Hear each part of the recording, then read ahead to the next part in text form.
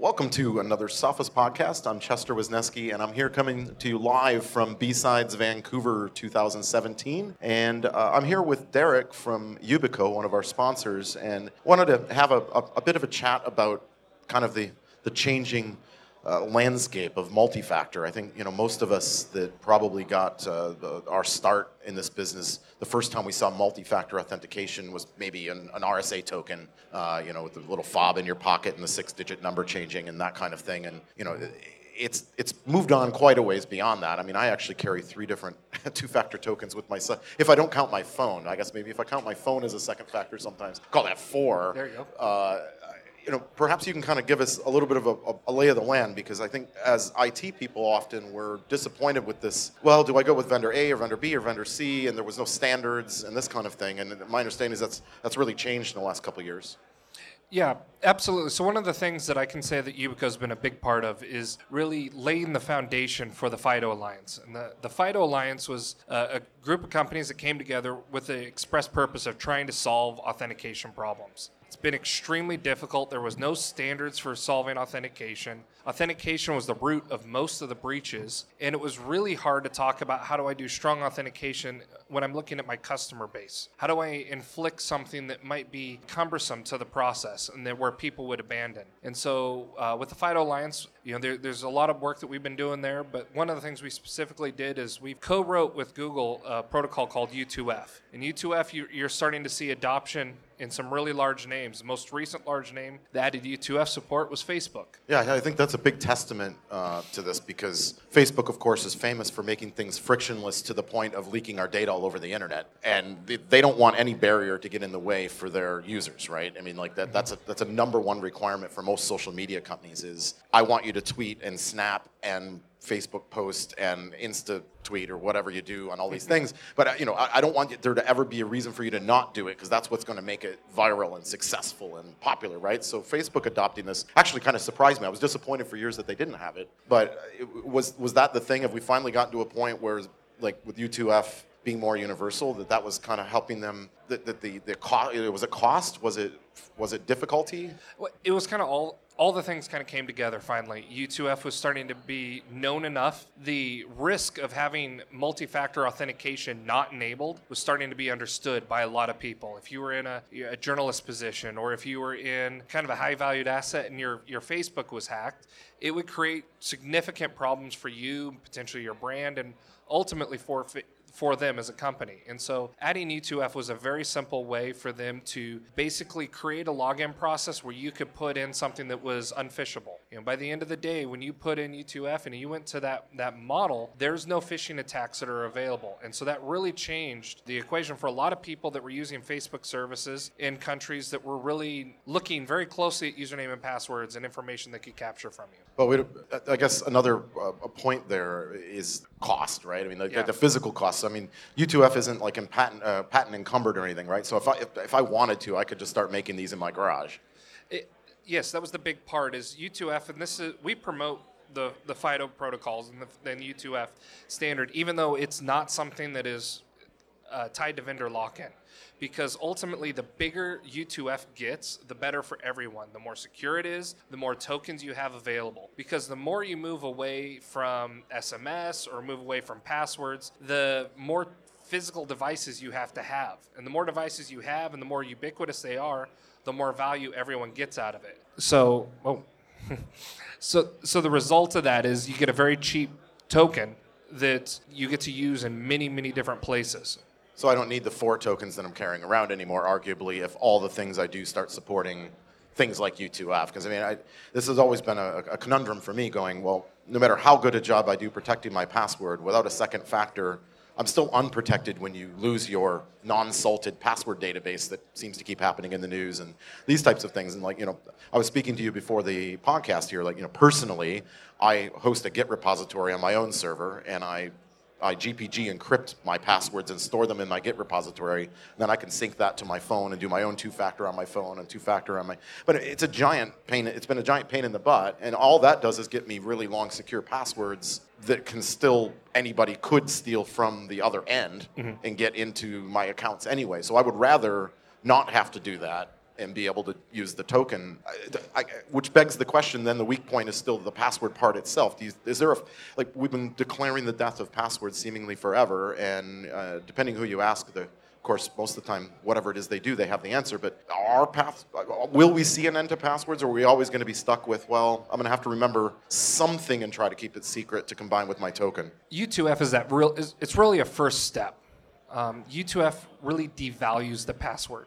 It's very useful to have something that you know that identifies you in case your token was stolen, taken from you, or whatever, so that there is another barrier, but it's about devaluing. If you squint, you can see the future where there are no passwords on these accounts, but it's a really big shift, because with a password, the process for signing up, the trust on first use kind of models where you just register and you go, the recovery is very simple. I go to my new device, I type my password in, I get my code, and I can register. When you start using other device types and other cryptographic credentials, you start getting into a place where it's harder to add new devices. And so the future is coming, and I think you will see that as FIDO2 becomes a bigger and more real thing in the industry, that you will see passwordless identities for people in enterprise and consumer, where they still get all the benefits of what's in U2F and have a phishing-resistant authentication mechanism. But if we get rid of the password, what does it get replaced with, right? Because I obviously don't want you to be able to steal my token and be me, because that doesn't solve any problems, really. I mean, it changes the problem, because you're not stealing 1,000 tokens like you can steal 1,000 passwords. So it's increased the barrier of difficulty for the criminal. I mean, if I steal a password hash database right now and there's a field in that database that says whether that account has two-factor, I'm probably just not going to bother trying to break into the ones that have two-factor, because most of that crime is opportunistic crime. But when we start going up from there, I can't trust my YubiKey as my identity. To me, I wouldn't. So what do I do with it if it's not a password? So there's a couple different ways to look at this problem. First, the protocols we're talking about address attacks at scale. Very few products on the market actually can defeat the rubber hose attack. If I can take you out back, you're eventually going to give me your password. Right now, you got to take my token, and you have to beat me, though. Yes. But we'll eventually get to the point where I've got your account. And so what will happen is, in those cases where you are worried about a personal attack, you will see devices on the market that start to elevate the requirements to get those keys off the device and make them function. Ultimately, where the value is for 99% of the use cases is in protecting against attacks at scale. And so if you've lost your keys, we usually talk about having multiple devices so that you can get back in and maintain that same level of assurance. And then you have to go back through and revoke the key you lost. I mean, very similar to how you deal with car keys. You got multiple keys to your car, multiple keys to your house. It really starts to become where you've got to replicate that model in the electronic world. So I guess in the high security or sensitive enterprise spaces, you're still going to have another thing with a key, either biometrics or a password or something, right? Because, like you say, the mass scale attack stuff, for our friends and family, to help protect their Facebook and their Gmail and these types of things, the token kind of solves a lot of it for them and is probably good enough. Well, and the other side that we're seeing is we're not seeing, when you look at the future and what's coming, you're not necessarily seeing getting rid of the old technology. Because in the enterprise use case, most people still have their enterprises anchored off Active Directory, which means they're anchored off Kerberos, which means the best tool you have available out of the box is a smart card authentication. And so you're still looking at multi-factors on single devices. It's all certificate based. You still get all the benefits. What we've been focused on in that space is making it easy and making it all on one device. Yeah. And so and I can attest to the convenience of that. I mean, without being too promotional about Yubico, but my YubiKey has my Google Authenticator token stored on it so that they are on whatever phone I'm on without having to move my seeds around over and over and over again. And my YubiKey is also my GPG certificate, and my YubiKey is my smart card. And I use it for lots of different things, and because of that very reason, right? Like I don't want to have to do these things 4 different ways. I've got one thing that I tap to my phone or I plug into my computer. It's great, but I think now that we can get the price down. So you guys sell ones that are just U2F, and there's quite a few vendors. I think you can go on Amazon and get UTF tokens now.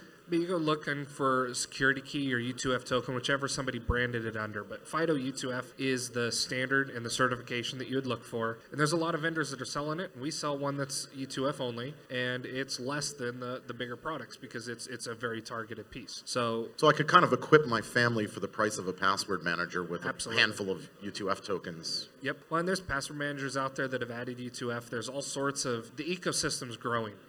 We get reports daily of somebody else that just added it because it's standards based. Does it work with like Windows Hello and Windows 10 or? So the Windows Hello conversation is a little bit more complicated, but we are doing a lot of work to really see FIDO and the FIDO protocols work everywhere. Microsoft is publicly committed to make FIDO work everywhere. I have to be just a careful. You're lot. from Seattle, and you probably have friends in Redmond, and we don't want to. Yeah, no, I'm definitely not going to disclose anything I shouldn't be, but there's a lot of exciting news that I expect you'll start hearing here in the next year about what's going on. But anyway, is that another piece of it? As I was thinking, like Windows Hello or things like PAM on Linux, or being able to integrate it not just into my Facebook, but as another way of accessing my laptop, or perhaps my full disk encryption when I boot my laptop, or something like that. Yeah, and we do see PAM modules for U2F, and it's really interesting to start looking at how how U2F can work in a system administration story. It's absolutely designed to work across all sorts of channels. We just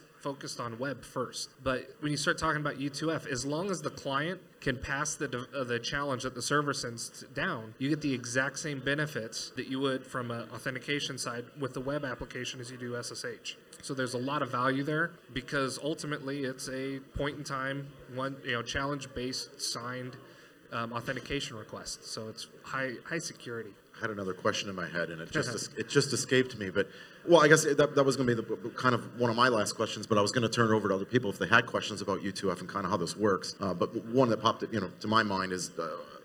So exactly who is FIDO, right? Like when I think of it, I think of companies like yourself, and obviously now I think of Facebook, and I know Gmail supports it, but like who plays in this game? Is it mostly identity token providers like yourselves, or who are the other big players, I guess, that are part of FIDO? It really runs the whole gamut. I mean, we have everyone from, by the way, the list of members is public. If you go up to FIDOalliance.org, it's up there, and it'll show you everyone who's joined. But we have everything from hardware and chip manufacturers through authenticators like ourselves, through some relying parties that have implemented it, that want to learn more. There's financial institutions. The idea is everyone's really seen the value of it.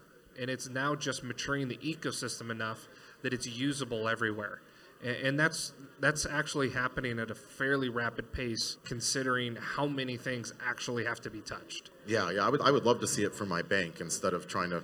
I don't even want to talk about the absurd things my bank does for authentication at the moment that make me uncomfortable. But it's that kind of thing, I guess. But you say, it's got to be easy, and it doesn't. I think it doesn't just need to be easy for users. It needs to be easy for me. Like if I'm running a website and I want to have, I want to be able to find a WordPress plugin to just turn on U2F for authenticating to my WordPress if that's what I'm using, right? And that ubiquity of it literally being a switch that I flip and saying I now have it, and I just put my token seed in and I'm ready to go. That kind of thing, I think, is really what'll help with adoption and the universality of it, right? Yeah, absolutely. And there's a lot of tools out there, and I think that's part of the thing that we need to do a little bit better is making those tools known. Adding U2F to a Node application or adding U2F to WordPress. There's a lot of pre-built pieces out there that you can use. We have libraries that can be used, and we've heard from companies that went and wrote it from the spec. It only took them 2 weeks. Now, that sounds painful if you're doing it yourself, but if you're talking about a big customer-facing application, that's not too bad when you start thinking about all the user workflows and everything that needs to happen to be smooth.